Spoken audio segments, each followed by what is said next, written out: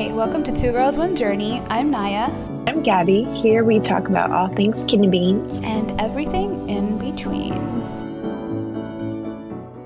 Hi everybody, it is Naya and... This is Gabby, your host of Two Girls, One Journey. What's going on? I hope everyone is doing well. A little quick catch up. There's nothing really to catch you guys up on from my end, to be honest. Medicine adjustments and all that fun stuff, but overall, doing well. And you're here. That's the most important part. Yes, ma'am. Amen to that. I love that. So, this episode is kind of like a 2.0. Gabby is going to revisit her journey and tell us about her story with kidney disease a little bit more in detailed. We did another little listen of our past episodes, and we sound like we're underwater, so that too. But Gabby isn't used to sharing her story with as much time as she needs, and I just want to give her the opportunity to do what she needs to do and share her story, and why not revisit it, right? Yeah, like you said, I usually talk I have a very long story. I'm almost 30 years old, but when I get the chance to actually share my story, it's always like in an elevator, and I have 30 seconds to pack it. I have 30 years to pack 30 seconds in, and so, or when I go to Congress, and so it has to all be condensed. So here is my non-spark notes. So picture this: Thursday, February 10th, 1994.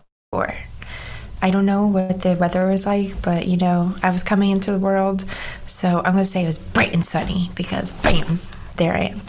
Anyway, so I was born.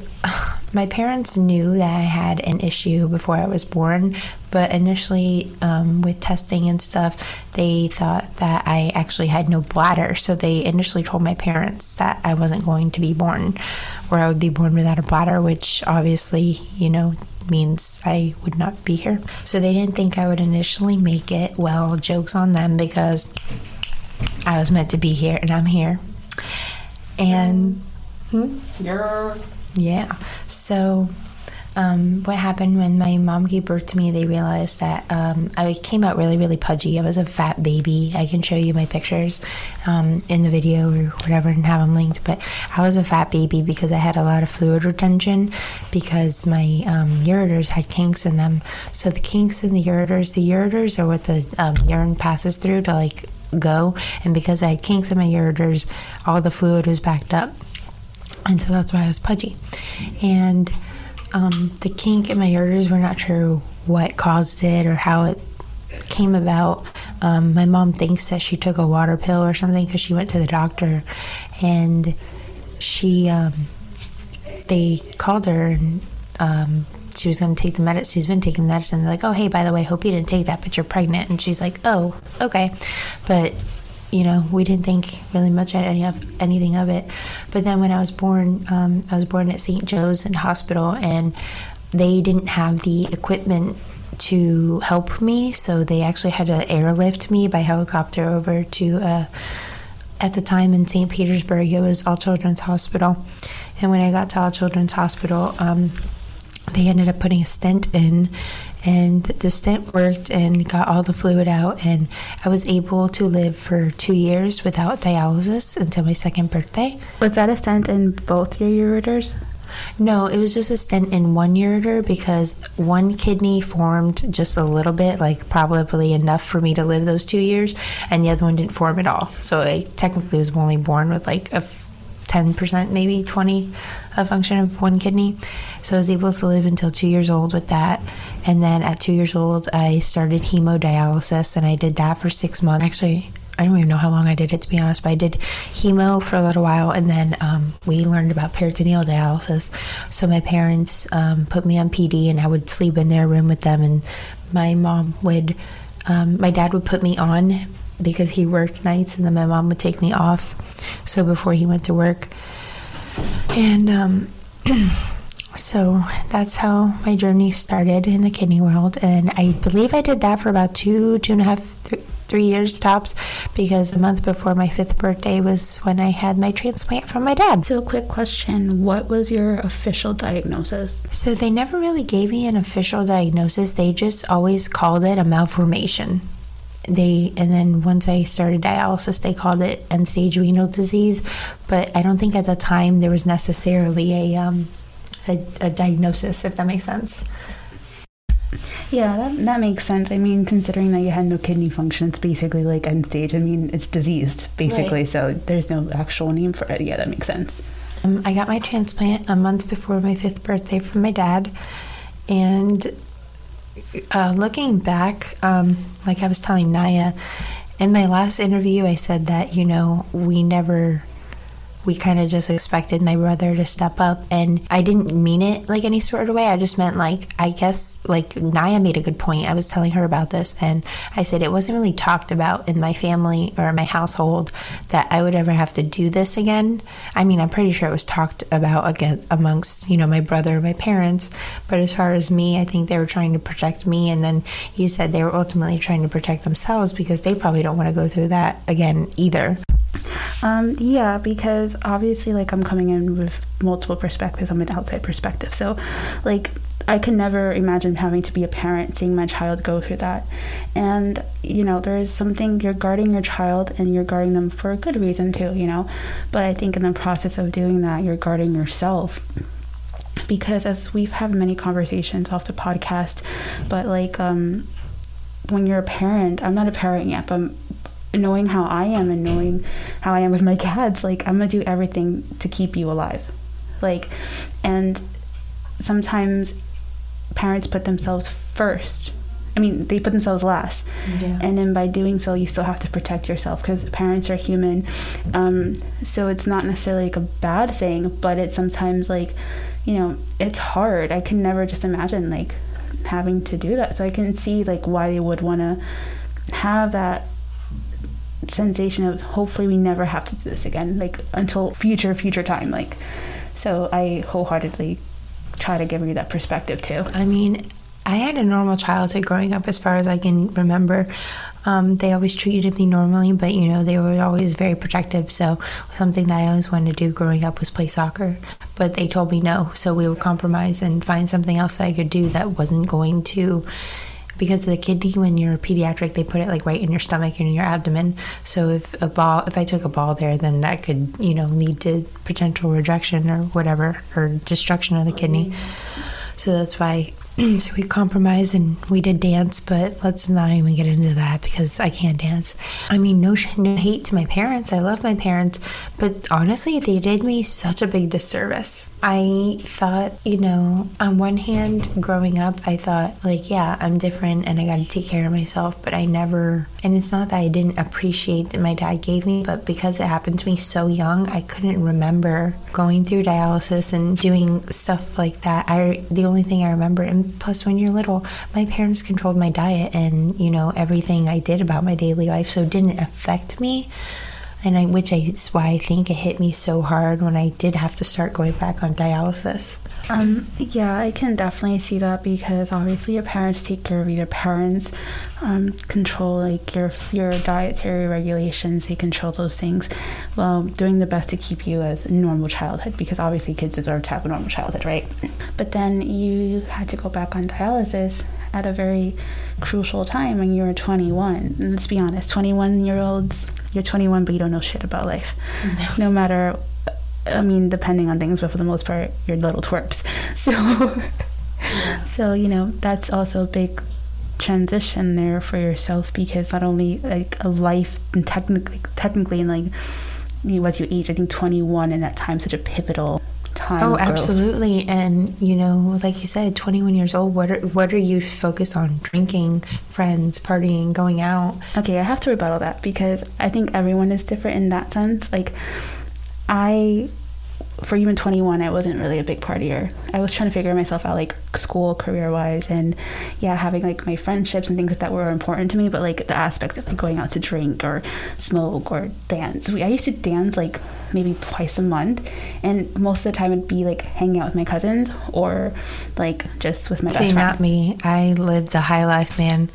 I was living out of my car, staying where I could, like, it's not a moment in my life I was proud of, but at the same time, like, I had so much fun that when this happened and it all came crashing down, I was like, this sounds so bad now, but like looking back on it, and I'm like, wow, back then I think I was more focused on like, okay, well, I need a kidney so I can go have fun again. And that's not where I am today at all. So it's kind of different to see my perspective change. See that, and I think that goes back to where we started with this conversation, that from an outside perspective and your friend, I don't think you understood the magnitude of what your life would encompass, because you led such a quote-unquote normal life compared to like maybe someone who's also had the same or similar situation. So like now you can see like that growth you've had, so then my question to you is like, knowing everything you know now, knowing and experiencing what you've experienced, do you have any like regrets? Do you have any things you wish you would have changed? I don't have regrets because I feel like everything happens for a reason. And I feel like at one point or another, no matter how you go into this, what am I trying to say? I feel like at one point, everybody always feels how I felt in the beginning, because you're going from such a drastic change from quote unquote normal to a big change, and you're so used to going out and doing fun things. And I mean, hell, to this day, like sometimes on a sunny day I drive on the beach and I see people jet skiing, and I'm like, I get like so emotional because I'm like, I would love to go and do something like that. So I think at one point and another in everybody's journey, like they sort of feel what I'm trying to say in a way. I'm not understanding, because like, what's the feeling that you feel? Because I don't think you articulated that. Like in the beginning, I felt like I was just missing out on life. I was so worried about what everybody else is doing and all the fun things that I'm seeing people do. And my only focus was that I needed to get a kidney so that I could go do those things again. And now my focus is I need to get a kidney so that I can, one, better myself, two, make this situation better for others, because I mean, I got to be at my optimum, my prime, to be able to help others and myself. Yeah, no, I wholeheartedly understand, like, having to go through your journey and hopefully, transplant and things like that. Because that's kind of happened to me. I had to fix myself in order to be able to be in the mindset, and even physically, just being tired all the time and mind fog. So I totally get that too. And another part I want to bring up is that, like, and I think you're still going through this, is that you could live on dialysis and have ESRD. You have minimal restrictions sometimes, and you can still live life. And I think that's what you're still going through. You're learning to balance yourself in all aspects, dialysis and all of that. So that what you feel, I think I felt something different. I think maybe it's an age thing, because when I went into failure, technically I was 28. But my mentality was like, I need to get better, because I don't want this to be my life. If I have the option to change this, I'm going to, right? Not because I wanted to experience life in terms of like the fun aspect. So this isn't not to be like, I don't want to have fun, but I wanted to be with my husband. I wanted to be with my family. Those things come first to me, because I could be sitting on a rock with my family and my friends, and that would be like the happiest thing to me. That's fun for me, And then second would be the experiences of traveling and, I don't know, jumping out of a plane, because that's something I would like to do.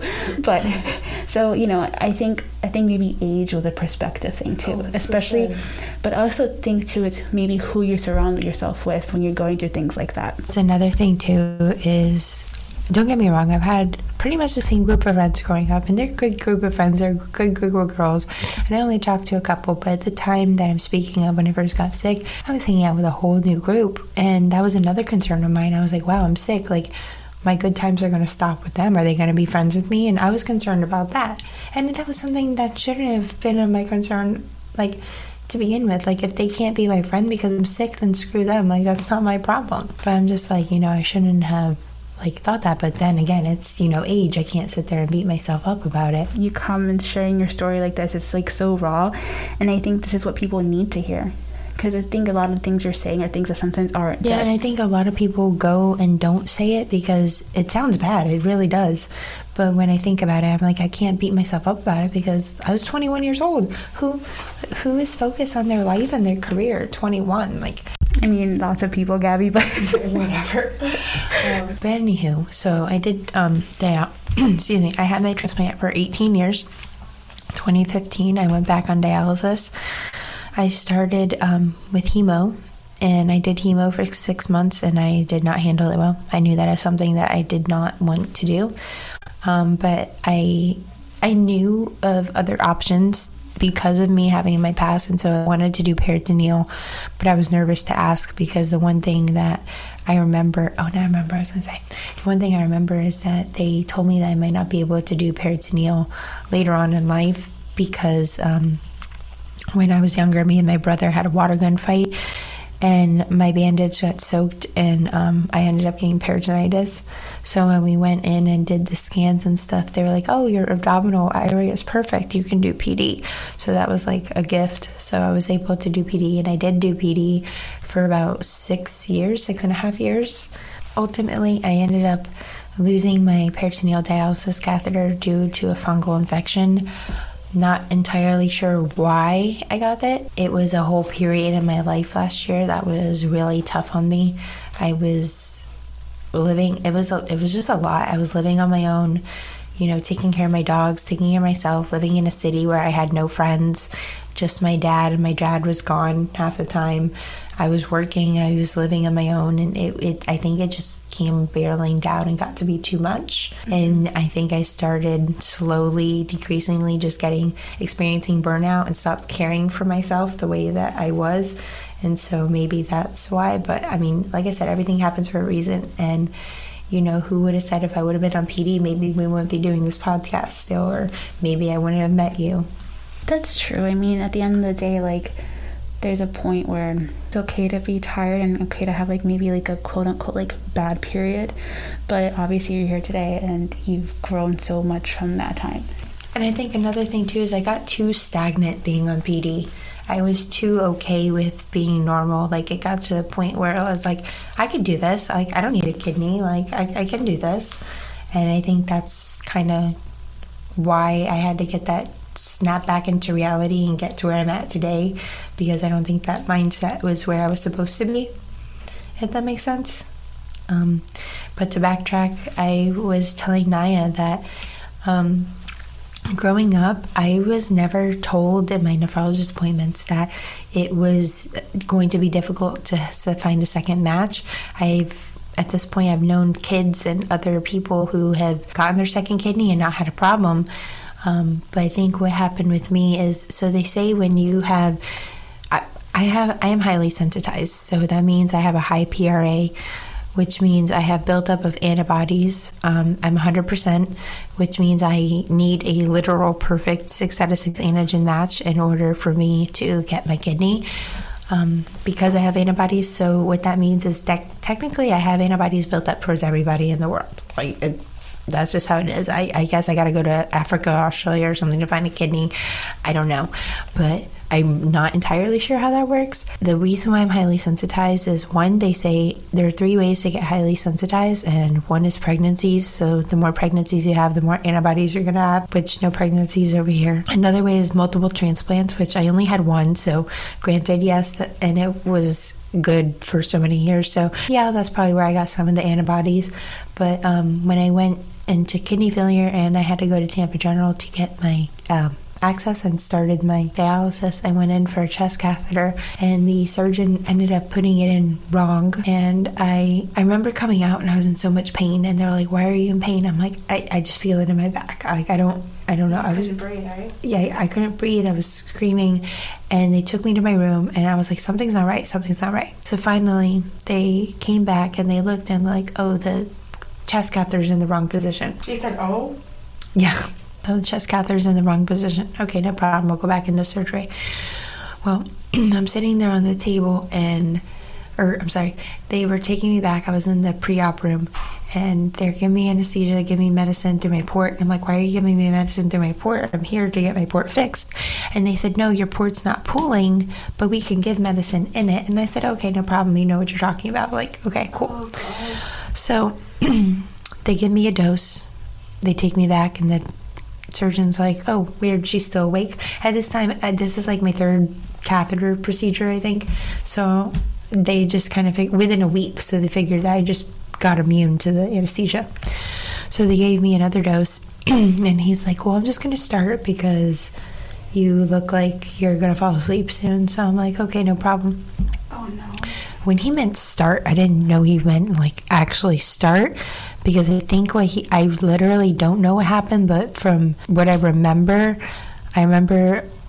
feeling something sharp, so I think he, like, went to cut, and he went because I moved, because it hurt. I think when I moved, he nicked something. He nicked my artery. He nicked my artery in my heart. Excuse me, which caused me to bleed into my lungs. So I bled into my lungs, and so you're hemorrhaging. Mm-hmm. My poor parents were out there, and it was supposed to be a outpatient. So my poor parents were sitting out there in the waiting room, like waiting for me, and then they just hear code blue, and they see the surgeon running, and they just automatically knew it was me. And he came to tell them, and he's like, "Yeah, the heart surgeon next door." The heart, you don't have to cry. It was meant to happen for a reason. The heart surgeon, but there's a good ending. I'll tell you something that happened good. But the heart surgeon that was next door ended up stopping his surgery and coming over and reviving me. Don't cry, you're gonna cry. But but what's so good about this is that I have grown so much from it that, like, when I went to go get my chest catheter a few weeks ago, my mom was freaking out. She does not want me going to Tampa. And I'm like, I can't keep driving to Mayo Clinic and doing that 4-hour drive every time something minor happens. 4-hour minimum. Right. So I was like, you know what? I'll do it. I'll tell them that I don't want that surgeon. So I told them I don't want the surgeon. And they were like, oh, okay, no problem. But then I get on the table and I'm like, who's the surgeon? And they're like, oh, whoever's available. I'm like, great. So I'm on the table, and they say the surgeon's name, and he comes in, and I know damn well he knows who it is because he doesn't say shit to me. And the last few times he talked to me, and he asked me what kind of music I wanted and stuff, and he didn't ask me this time. But, this time I just took my deep breath, I prayed, and I woke up, and I wasn't in the ICU. So I think it was meant to happen for a reason, like whether it was to get me to wake up and realize something, or to realize I have a bigger calling, or I don't know, but I'm more at peace with it now than I was, so I'm proud of myself in that aspect. I'm proud of you too. Thank you. I wish you didn't cry. Don't cry. Don't make me cry. I'm sorry. It's okay.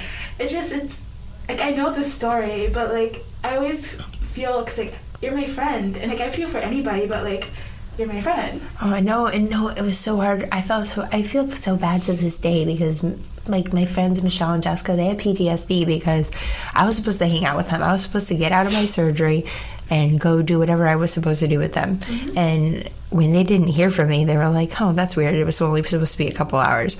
And, a couple hours goes by, and Michelle has my mom's number. So she reached out, was like, hey, what's going on? I can't get a hold of Gabby.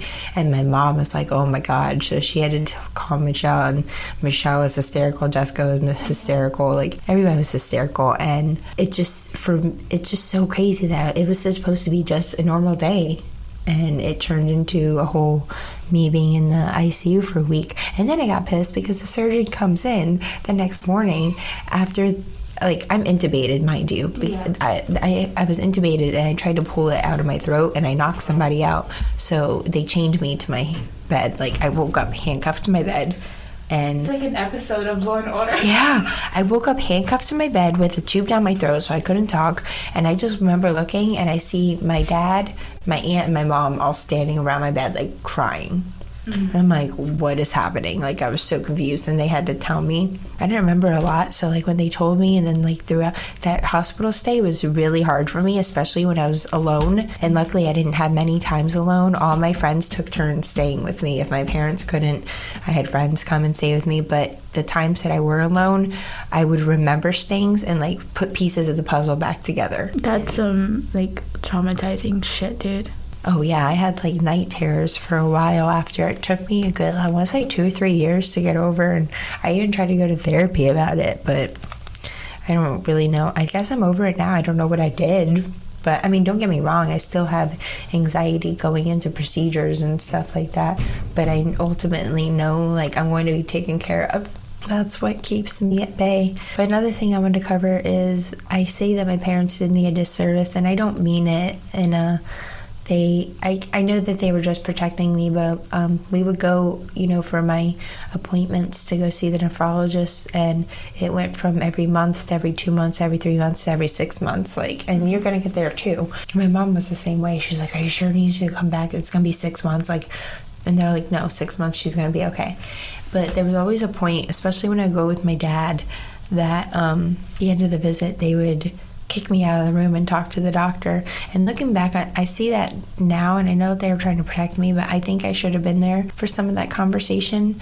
And granted, these were pediatric nephrologists, so they could have worded it better, but I remember I had this one nephrologist. I had three. One of them, I loved him to death. When I tell you, I was really into Blue's Clues as a kid. And so this guy, whenever he saw me, he had on that Steve long sleeve green striped shirt, and he would do the Blue's Clues dance for me. I loved him. He was fucking incredible. He was such an impeccable guy. He was so funny too. And then I had another one who was very militant. It was a lady. So ladies are usually very militant. She was a very militant, but she was a hard ass, but she loved her patients so deeply. She passed a while ago, so. And then the third one was a good doctor too, but he was newer, and I don't think he dealt with children, so I don't think he knew how to talk to them. And I just remember I was in middle school, 6th grade, and he straight up looked at me and was like, there's going to be a day where your kidneys aren't going to work and you're going to die. And I would have fucked them up even at 12 years old. My dad kicked me out of the room and he was like, go. I guess he said something, and I'm not the only patient that he did this to, because one of my friends, I don't know if you guys know this, but one of my best friends that I met in my sophomore year in high school, it's funny because she made a comment that I'm always missing school, and I made the same comment to her, and I was like, well, I go to the All Children's Hospital, that's why I miss. And she's like, oh, me too. She's like, what do you go for? And I said, oh, I have a kidney transplant, so I go whatever. And she's like, no way, I have one too. And I was like, wow, that's cool. And she's like, yeah, my dad gave me your. I'm like, whoa. I was like, my dad gave me my kidney. And Freaky Friday moment. Yeah. Not Freaky Friday, Parent Trap. Yeah. And then we start hanging out, and our parents are like, wait, we know each other. And it turns out that my dad mentored her dad for the transplant, which I actually think is an excellent idea that they had that available back then. I second that. That's actually pretty dope. It's first-hand experience. Yeah. I love that. So I guess my dad talked to her dad and, told him what to expect with the surgery and everything. So that was pretty amazing in itself. So it's so weird that we never really connected, especially since they lived right down the street from us. So we would go to my appointments, and it was just never expressed that I would have such a hard time finding a second donor. And I feel like a lot of it was to protect, but I also feel like because it was the 90s, they didn't know a lot, because they had just started doing transplant a few years prior, that they didn't know how it would affect people later on, if that makes sense. Yeah, that's true. I mean, the first kidney transplant was in 1950s from the twin brothers. I think so. So, I mean, obviously, we've even mentioned in other past episodes, the actual technology behind it's really kind of old. Hasn't changed since its development. Yeah, not only that, but the way that my lobbyist I work with when I go to D.C. has explained it to me, he explained the reason why Medicare is the way that it is because back in the 40s and 50s, think about it, people had long-term jobs that they were going to keep, and they would miss their time that they had to get transplanted and recovered, and then they would go right back, still having their full coverage, their job, and everything. We don't have that luxury nowadays. And so it's kind of funny to think that a policy that was set in the 40s and 50s is still being maintained to this day when things are so dramatically different. 1,000%. That's a whole other topic we've always going to talk about, because Medicare and insurance, and it's a struggle bus. It gets me frustrated. Yeah. But one thing I want to touch base on is okay, so you've mentioned how you feel like your parents did you an indirect disservice by not explaining things to you. Do you think that's also because they weren't necessarily educated right as well? No, my parents are very educated. They asked a lot of questions. I think that they were just trying to protect me and my what do I say, innocent mind, maybe, because my parents are very into the secret and, beliefs and faithful and worship and all that, and they strongly believe that I wouldn't have to go through this again, but I guess the higher power had higher plans for me, and that's the way I look at it, is that, I can preach this all, like, okay, for example, say I still have my dad's kidney. I don't remember the struggle, so how can I sit here and preach to people that it's going to be okay, and we all have to get through these things to be able to grow, when I wasn't necessarily, like if I still had the kidney. And so, like, now that I lost it, I'm able to have this whole experience and help people with my experience. Yeah, because you would have been able to do it from, like, a younger perspective to, like, a younger demographic. Well, now you could do a whole encompassing a group of young, older, whatever age you're at. And, like, I take whenever I see kids in the hospital or, with kidney disease or whatever, I have, like, a special place in my heart for them, because, like, I was them. Mm-hmm. And I may not remember it, but I see pictures and I see things, and there's little pieces that I remember, and especially like people throughout my life that have helped care for me that I still remember, and I'm sure it's going to be the same for them too. I also want to preface, I know your parents are educated, but do you think that the way that it was communicated to them was what I meant? So back then, I think it falls in with the parenting style, like do as I say and not as I do. And, and back then children weren't equals. Is what I'm trying to say. I totally understand. But I'm saying, like, when your parents were asking the questions, getting the information, do you think that the medical system didn't necessarily translate that into a long-term... Oh, no. Okay. Because that's what I was trying to say when I said, like, the education they received from the medical system. Okay. That's why. Granted, they always told me that, when you're older, you're going to need a kidney, but it wasn't... They didn't... Because they themselves didn't know the implications of what that really meant for you. Correct. Okay, that's what I was trying to get to. Because, it was still so new back then. And, what I found out that they do now is, like, when I was going through mine, my dad was the first runner-up, right? Mm-hmm. And now they don't want kids to get their parents as their first line of defense, because in my situation, you're going to need another one later on. Who do you have to give it? But then it kind of goes, it's like a catch-22 depending on your age or your parents, because right now my parents are too old to give to me. But actually, no, hold up a second. They're technically not too old to donate. As long as they're in good health. There's people in their 70s or even like 80s who... I thought the cutoff age was 65. No, there's people who are, if they're healthy enough, they can donate. Oh.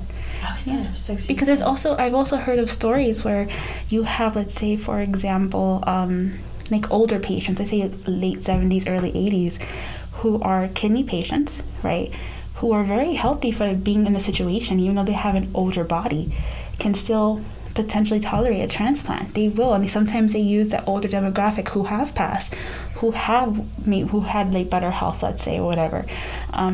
They can still do that. I'm not sure how often it happens, but it definitely does happen. I don't know if this is a true thing or not, but I saw somebody who, I think it was in one of the groups, that they needed both kidneys, and so they got 2 pediatric kidneys. Mm-hmm. I've heard that too. I thought that was so strange. I wonder what's the situation for, like, if that would... I've heard that too. I think it depends, obviously, the size of the adult as well. It makes sense to me, though, because the kidney is a smart organ and it grows with you. That's another point I wanted to make, because when I got my dad's kidney, my dad was 30 years old at the time, and his kidney was so big, and, I was turning 5, that when they put it in, I was going to the bathroom. Like, I begged my mom to put me back in diapers because I was so tired of taking my butt to the bathroom and going to the bathroom. And so it took about, I want to say, like a month or two for it to shrink down to my size. So I thought that was pretty cool too, that the kidney can grow or shrink. Yeah, no, that's actually really, really awesome. I know sometimes too it depends, but I think it's quite awesome. I wish in the future we could have people who don't have maybe the quote unquote typical path of transplants, who are a little bit different. I've always had a special place for donors and transplants, because I've always been curious. I've always liked to know things, and I used to watch YouTube stories and see people, and girl, I'll be crying all the time, because especially when it comes to children, you don't kids shouldn't have to go through that. Kids are so innocent, they're so young. Why do I want to cry? Bro, I think these hormones, whatever. But kids shouldn't have to go through that. So it breaks my heart. And like, you know, with my algorithm on TikTok, I see all types of people, walks of life. And if it makes you feel any better, I guarantee you those kids are so well taken care of. They get toys, they get food, they get anything and everything they want. And you know, you have it in, you know, at Tampa we can have nurses that are shitty to us because we're adults, but you can't be a pediatric nurse or a pediatric doctor and not, you know, be a shitty person. You have to. Yeah, but I know kids are taken care of, but it just sucks that a child has to go through that. And it sucks because they don't know. They just know that it hurts. And yeah, and it's just kids shouldn't have to go through that. And I just feel like it's just a whole little thing. So that's like, I'm not a parent, but I could sympathize, you know, and as an adult, having gone through it. I lost my train of thought, but my whole point is that, like, I think going back to like the whole kidney transplant, I wish we could have like people come on and tell their stories, because I think it's really interesting. But it makes sense, you know, it makes sense that you'll get two and it could grow uniformly. I can't wait for the day that we don't have to take immunosuppressants anymore. Oh, I know. That's the worst part, is immunosuppressants, and I hope that we can get there. It's so crazy to me how, like, we don't have much innovation, and yet you have, I'm not dissing and saying that our condition is more important than anybody else's, but look at cancer and how much funding and research and stuff there is for cancer. And yeah, granted, we want every disease in the world to be cured and whatnot. But I feel like kidneys, it's crazy because it's so simple. Everybody has two kidneys. All you got to do is give up one. And it's like, if literally the whole population just gave up one kidney, there would be no list. You know, technically, too, like a match of possibilities, even with high antibodies, if you think of the world as a big population, you technically match with at least 10 people. Yeah. That's insane. And it's crazy. And, you know, whether it's people, granted, I know that there's people out there, this was news to me, to be honest, is that to think that there's a group of people that don't have insurance or money to go to the hospital and they just are comfortable living the way that they are. Yeah, I don't think it's really about comfortability. I just think it just goes down to finances. I mean, okay, we may bitch and complain about how things are here with our insurance, but I've been curious. I've looked at like other countries, like I don't know whether it's Asia or like undeveloped countries and how they have to go through it. And I haven't done my full research, but like sometimes they have better protocol, but it's a little bit more hard to access. But we have like that blessing to have that, but it's really difficult, especially like I don't have children, but I have like a husband, I have a home that we run together, right? But imagine, I can see why people have to just be like, I'm going to sacrifice this, but it shouldn't be like that no matter what part of the country or no matter where you're at, because like you said, it's your life, right? People don't ask for this. People don't wish to live this, and it goes for any kind of illness. So I feel like in a way, like, I hate to use this word, but I feel like we're punished. We're punished for having a disease that we didn't ask for. You know, we try our best not to get or whatever, but things just happen. You know, they expect you not to, like, be able to live and things like that just because you're getting Medicare or, like, some assistance. I'm going off on a tangent, but the whole thing is, like, I think it's a human right to have healthcare. And to me, what I was saying is like, for example, at the time that I got sick, I was hanging out with a group of guys. They were my friends that I hung out with, and I would have my problems, and I'd be like, oh, I got to cut on my finger. I got to go to the doctor and see if this is infected. Like, haha. And then they'd be like, dude, I'm like shitting blood. I'm like, oh, you should go to the doctor. And they're like, no, why would I do that? And I'm like, it wasn't a thought in my head that people don't go to the doctor. But I also think there's this thing that just because you're young or not, you're healthy, which technically yes, but at the same time, like, there's genetics, there's outside and like elements that will expose you to things, and your body will mutate and change. So sometimes for the better, sometimes for the worse. So I think there's this ideology where it's like, I'm young, I'm fine, because I had that to like a certain extent. Like, I believe that, but at the end of the day, because we're so focused on whether, as you said, like socializing and then finding yourself or your working career, that you're like, I'm fine. I'll go like once a year, I'm twice a year, you know, and I'll pay out of pocket, or I'll have like the basic insurance, you know. My mom always said, get your ass insurance. Like, make sure you have insurance, whether get what you could afford, but if you could splurge a little bit, like, just get some sort of insurance. Like, I remember when my mom transitioned jobs and I was like in high school, we didn't have insurance for a little bit, but my mom still went to like a local doctor and she made it work. Like, she's like, we'll just get your checkup and, you know, we'll be fine for the future. I got really lucky. I was always in my dad's insurance, but when my parents split, my dad went MIA for a while, and so we kind of had to fend for ourselves. My mom was like freaking out, like she didn't know what she was going to do to afford my medicines. Side note, can I give your mama a shout out? Yes. I love Mama Tammy. Tammy is amazing. I think she is so smart, so kind. She is just, she's a good one. She's a good mom, and she's very resourceful, so I give her that. She actually really is. She's actually been very kind to me as well with her resources and just overall. And eventually we'll have her on the podcast. Yeah. Hi, Mama Tammy. You guys will get to meet her. But she did her research, and she found CMS, and it ended up being a godsend for us, because do you know like how much weight that took off of her for me to get a bill in the mail and all my things were covered because I had child medical services. Like, yeah. It's amazing, and it's so crazy. And it's like, you think about it, it's like, it should be like universal healthcare should just be a thing. People, like, come on. Great. I think that it should be. I think it's a right. I think you should have that. And I've always said I'd rather pay into a universal healthcare system than like the dumb shit our taxes go to.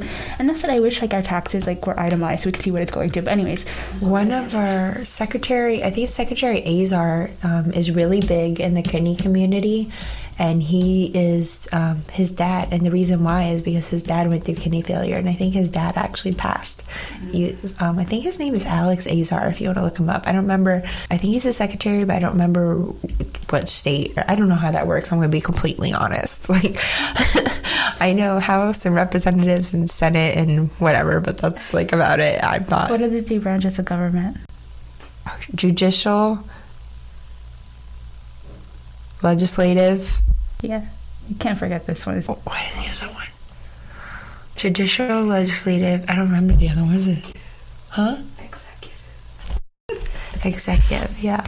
But anywho, leading me back to today, I had my kidney for 18 years. 2015, I went back on dialysis, and I've actually done every modality that you could possibly do. I spent the first 6 months on hemo, and then I did 6.5 years on PD. I went from PD to hemo back in center, and during in-center, I don't like in-center. I'm sorry. I really don't. It is the most depressing place to be. Most of the time, the techs are great. Sometimes it's the patients, and it's just a really sad place, and I'm not my optimal self doing that, and I'm so uncomfortable going there that I actually opted in for home hemo. Little did I know what home hemo entailed. It's been a road, but I don't think I would change it for anything, to be honest. I'm really, really proud of you. I think we actually, like, we've connected on TikTok, but I think we connected past like 6 months, I'd say. And that's when you started doing your home hemo training and stuff. Yeah, that's when we started like really talking every day and stuff. You've come a long way. It's not easy. I've always told you kudos, because I could never. I did in-center. Never say never, because I said you will never catch me on home hemo. You will never catch me sticking myself, and here I am. I mean, interesting enough, in theory, I could stick myself. So I want to stick myself? No, because for me, mentally, sticking myself always made it more real. So, like, I want to give that responsibility to someone else. I know it sounds wrong, but I don't mind sticking myself. I've gotten past that hump, and I can do it. My thing is, see, right now I'm using my catheter. I have my graft, but I've been using my catheter solely for the purpose that I was having so many issues between my machine, my site, my pressure, everything, that I needed simplicity to have those wins so that I can move forward and be okay with doing this. But now the problem is I've been too stagnant and comfortable using my catheter because everything is going so smooth that, I'm like, well, should I? And I'm kind of going back and forth between, do I go back to the needles? Do I stay here? Or, like, I'm in limbo and I don't know what to do.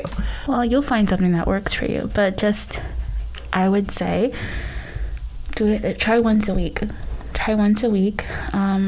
And try with the needles. Let's say, for example, like your schedule is Monday through Friday, right? Or Monday to Thursday, 4 times a week.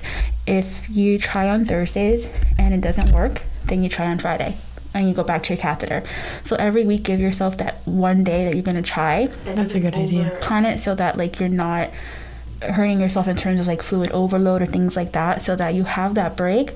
be like, okay, no, it's not going to work out, but tomorrow I'll do my dialysis with my catheter, and each week try to progress that way, and then you eventually do a little bit more and find that group. That's true. I like that idea. I might do that, like start with once a week at least. Yeah, once a week. It gives you like a perfect opportunity, but you'll find your groove, and hopefully your kidney comes soon. And I think so. I feel so close. Like, I don't know how to explain it, but when Rachel was telling us earlier, like, she just felt like I've been more at peace with what I'm doing lately.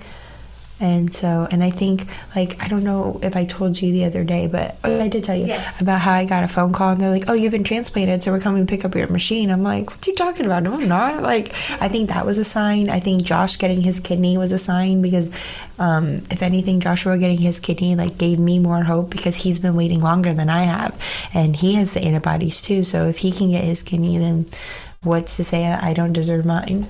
I don't think it's even like about deserving it. I think that your time is just coming, because you're getting kind of all these things. And in a way, I agree with you. Like, there was some things that were, from my experience, like, felt like that's it. Like, this isn't going to be your reality much longer for now. Is there anything else you want to say? Because we could always do like a part 2 to this if you'd like. Or I don't know if I'm missing out on anything. Am I missing anything? The only thing is, you said if I had any regrets. I do regret. I used to travel as much as I could when I was on PD, and it wasn't simple to travel, but it was doable for me. I mean, granted, it took me an hour to 2 hours to pack up my car with all my supplies, but I wish I would have done it more. But the way I looked at it back then is that it was too much of a hassle to, because think about it. I'm traveling by myself, right? I have to pack up my own car, unpack my own car, set everything up. And it just, to me, was a hassle that wasn't worth it. And now I'm like kicking myself in the ass because I thought that was a hassle. Imagine if I would travel with my fucking home hemo shit. Like, oh yeah, that's a whole other thing. But I mean, you did travel and you made it work, which is like the push behind that, which is good. You didn't let it stop you, which, at the end of the day, if you could technically travel, just a little bit extra work, but it's all pretty good. So I think this is a great episode. I'm happy like you shared a lot more, and like you guys can always go back to like the first episode. We're going to keep it on anyways. We talked about like the childhood from what you remember in terms of transplant. So I think this is really, really awesome. I can't wait for you guys to hear it. Yeah, I like this part too. I think this went a lot better because, like, you were trying to fish for more last time, and I'm like, what more do you want me to give you? But it makes sense, and like, I hope this gives more people, because I listened to the last one, and it's not for anything, but I sounded like so shallow, and I didn't mean to sound shallow. Just I felt like I'm always rushed to tell my story, that I try, and I don't think before I say a lot of things either, that it just comes out like word vomit. But then listening back, I'm like, I didn't give you guys any insight to anything. So I really hope that this shows you who I am, what I want to accomplish, and what I've been through, and hopefully you get an idea and get to know me. And any questions, concerns, comments, complaints, anything else you want to know, like even if you want to share your story of something similar, please reach out to us. Like, we want to be able to interact with you guys more than anything. That's 100%. We definitely want to go ahead and like speak, learn, and I think we can all like learn from each other. I think that's part of like being part of a community, and just like, especially like when you have no clue what the fuck is going on, like, or sometimes too, like if you're, depending on like what age group you're in and you're dealing with something, sometimes it's hard to find people who maybe understand a couple things you're going through. Like, for example, like if you're a woman who's trying to have a baby, and either pre or post transplant, or with ever other chronic kidney, that's another important thing I'd like to discuss eventually too. So there's so many like things that we can discuss. But guys, this was kind of emotional too for me. Yeah, it was emotional for me too. Yeah, I think me crying kind of started you off too. I'm so sorry. But alright guys, with that being said, you guys will hear this shortly, and we'll see you guys next time. Bye.